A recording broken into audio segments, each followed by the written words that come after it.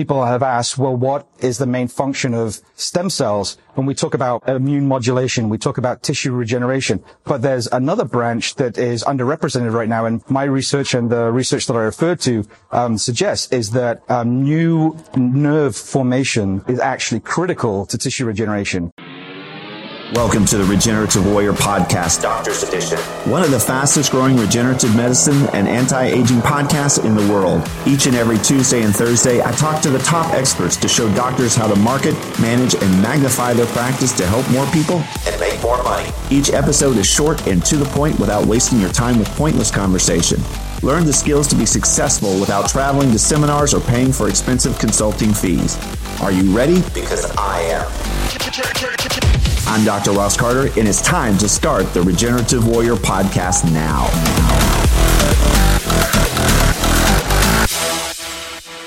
Two things before we get started. The views expressed by our guests are not necessarily those of Dr. Carter or this podcast. One of our podcast partners has just announced special pricing for our listeners. Wharton's Jelly Allograft for $475 per cc. You heard that right, only $475. White papers are available. This is for a limited time, so act now. Why pay double or triple the price from other providers? To learn more or to order, text your name and the word JELLY, Jelly, to 561-962-1231.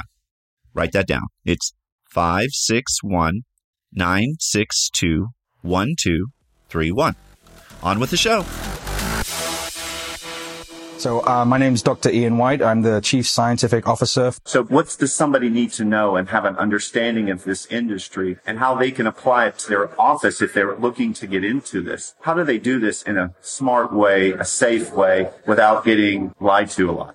The best defense against being lied to is knowledge. So the only way that you can really navigate the field is by educating yourself about the field. And you've got to start somewhere, and the best place to start is a strong foundation in regenerative medicine or stem cell therapy. Perfect. So tell me, what is regenerative medicine? Okay, so you and I are full of stem cells. You know, every minute, every day, every year for our entire lives, stem cells are churning over tissue. So the example I gave was if you stand in a ray of light and you brush your arm, that poof that comes off is dead skin cells. So those cells have to be replaced on a daily basis. Every single tissue in our body has stem cells. And in fact, if I were to magically remove all the stem cells from your body, you'd only have a few hours to live. What that means is that we have this like homeostasis where stem cells are constantly repairing and regenerating tissue. What we need to do is understand the mechanism of that so that we can apply it therapeutically, right? So the other example I gave was orthopedics, where you have injury in, let's say, a knee.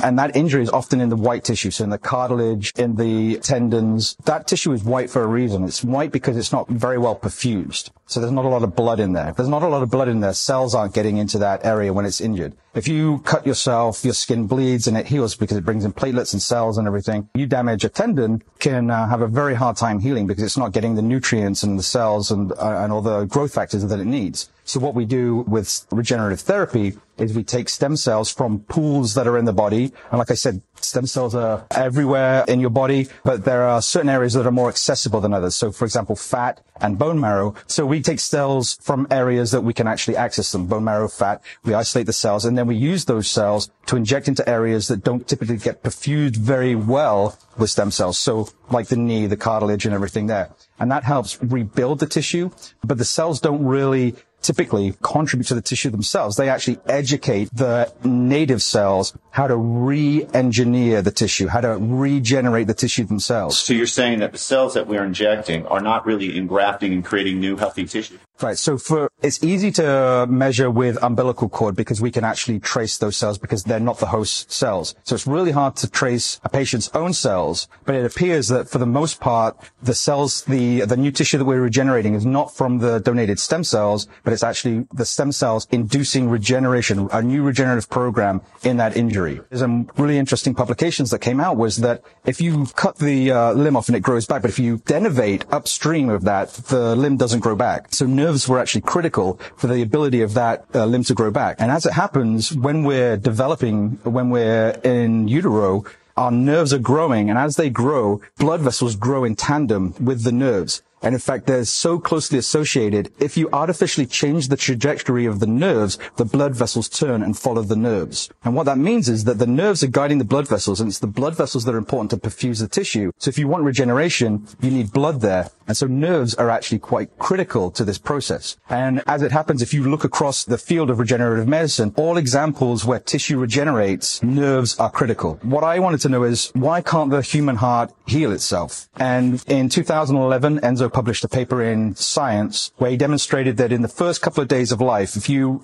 resect the apex of the heart of the neonatal mouse, it regrows. And I thought that was fascinating because it's just like the salamander. So if that's the case, if that works in the first couple of days, the neonate, what happens in the subsequent couple of days? What happens in the subsequent couple of weeks? What happens in the subsequent couple of years? Because that ability to regenerate is lost very, very quickly. And it turns out that actually one of the major differences between the neonate and the adult is the ability of the nerves to regrow. And so I generated a mouse model where all of the peripheral nerves of the heart were labeled with a red protein. So when I looked at it under the microscope, all the nerves, the sympathetic nerves of the heart, glowed red. That's the first time we'd ever seen the peripheral nerves of the heart like that. So I used that in my model. I resected the apical portion of the heart and it regrew, but then I denervated. I killed the nerve, the sympathetic branch of the nerves of the heart. And what happened? It didn't grow back, just like the salamander. And I wanted to know, well, are stem cells producing something that could induce this response? And it turns out that actually, when you stimulate the sympathetic nerves of the heart,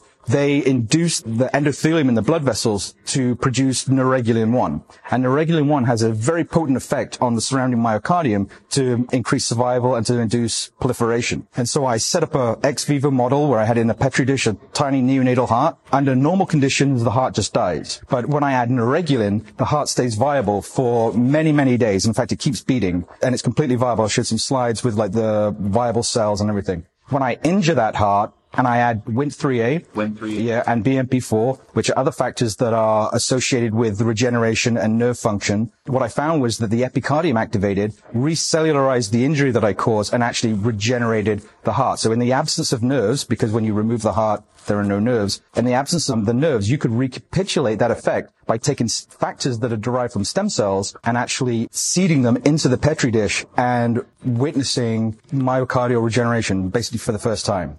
Sorry for the interruption again. To find out more about this speaker, become a speaker on our show, have Dr. Carter present at your event or podcast, learn more about coaching, consulting, tissue allografts, exosomes, supplements, legal help, or how to create $1 million business card and dominate your area, we're here to help you. Just text your name and any question to 561-962-1231. Write that down. That's 561-962-1231. Or go to our website at drrosscarter.com to learn more. Don't forget about our current $475 Wharton's Jelly special. On with the show. You may have heard some talks here where people have asked, well, what is the main function of stem cells? When we talk about immune modulation, we talk about tissue regeneration, but there's another branch that is underrepresented right now. And my research and the research that I referred to suggests is that new nerve formation is actually critical to tissue regeneration. Because with new nerve formation, you get neoangiogenesis, and with angiogenesis, you get tissue perfusion and the ability then of stem cells to come to the site of tissue damage and regenerate that area. So how do you get that new nerve? When you infuse them or if you inject them, I think they act as some form of chemotaxis or some sort of trophic gradient that actually draws nerves towards them or induces nerve growth. And with that nerve growth, you get angiogenesis. Because a lot of work right now is focused on how do you get angiogenesis, and they're focused on using VEGF, FGF to try and induce a vessel growth. But if you focus on either nerve preservation, so stabilizing the nerve when you have injury so that you don't kill the nerve, because with a heart attack, the first thing to die is the nerve. Because when you lose the nerve, you lose the vasculature and then you lose the tissue. Same with diabetic-associated cardiovascular disease. You get a peripheral neuropathy, all the nerves are dying. Same with the heart. The nerves are dying there. You get high levels of cardiovascular disease in diabetic patients with peripheral neuropathy. And I believe it's because they lose those nerves, they lose the vasculature, and the tissue starts dying. Well, what about, how does that apply to, like, say, joint conditions and not just heart. There are many different functions of stem cells. I've been asked how stem cells are different from exosomes. Yeah. Well, exosomes are basically the signaling packets of stem cells. And so I think that they work very acutely. They work very quickly. But if you want slightly longer term effects, and if you want some slightly different effects like mitochondrial transfer, so MSCs have been demonstrated to actually donate mitochondria to sick cells. It's like a battery pack. It revitalizes the innate cell to ramp up the regenerative process again. I think maybe as far as joints are concerned, it might be more of a regenerative stabilizing, rebuilding of cartilage and tendons rather than regrowing nerves, because it's unclear how innervated cartilage and tendons are anyway. So I think that depending on the condition, you want to try, different strategies, and stem cells don't work the same way for every single condition. And what have you noticed it worked the best for? Stem cells are extremely potent when it comes to joints, those sorts of injuries, sports injuries, tears, and also COPD, lung issues. When you infuse systemically, a large portion of those cells end up in the lung. And so when you see patients with COPD and other related conditions, those are the ones that tend to really show the best results. There are studies that demonstrate if you label cells and infuse them IV and you've got a wrist injury of some kind, that they actually do show up in that area. So they do still migrate, and it's probably more they express adhesion molecules. So they're moving around the body, and when they get to a site of injury, they just stick there. So I don't think they're actually looking for injury and migrating towards an injury. I think they're moving throughout the body, and when they get to an injury, because of the adhesion molecules, you're going to make them adhere in that area. And so you're getting local effects as well as a systemic effect. When you injure, adhesion molecules go up. So you have cells rolling down blood vessels. You have them free floating in the blood vessel. And when they get to sites of injury where you've got this inflammation, everything starts sticking there. You get an inflammation. It starts swelling up. It gets very red. Like with the platelets. Right. Exactly. So for a doctor who's getting involved in this, what recommendations would you have in terms of how to educate themselves properly so that they can do this the right way? The best place to start is to really understand what stem cells can and can't do. They can signal to other cells. They can instruct the regenerative process in the innate tissue. They are not a cure. They're not a medicine. They can't regrow a leg, but they can instruct a local environment on how to initiate their own regenerative program. They can instruct cells how to differentiate to make more cartilage. It's an instructive mechanism. I think physicians need to understand that so that they can then apply stem cells in the appropriate way. What about for autoimmune conditions? How do they apply there? If you've got an autoimmune disease, that means your immune system's probably out of whack. So taking more immune cells and concentrating them and then putting them back in your body may not be the optimal solution. But taking allogeneic cells, so umbilical cord derived cells, these cells have an immunomodulatory effect, not just the MSCs, but also the hematopoietic cells that they're injected to. And so what's been demonstrated is that they can actually modulate the immune system. They can actually reboot the immune system in many cases. So that's sort of the strategy that physicians are using those cells. So there is an opportunity for them to actually help people with autoimmune type of conditions. Yes, huge opportunity. And I know there's a growing area of MS-related treatments, Alzheimer's. All these conditions are considered to be autoimmune in nature. So this is where the field's heading, and we're getting a lot of really great minds together to really battle this. Thanks for listening to our podcast. Please subscribe to be notified of all new episodes, and also like and share this to help us grow. To find out more about this speaker, become a speaker on our show, to have Dr. Carter present at your event or podcast, learn more about coaching, consulting, tissue allografts, exosomes, supplements, legal help, or how to create $1 million business card to dominate your local area, we're here to help you. Just text your name and your question to 561-962-1231. Write that down. That's 561-962-1231.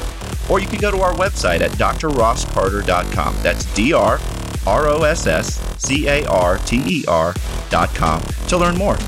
Until next time, this is Dr. Ross Carter, signing off.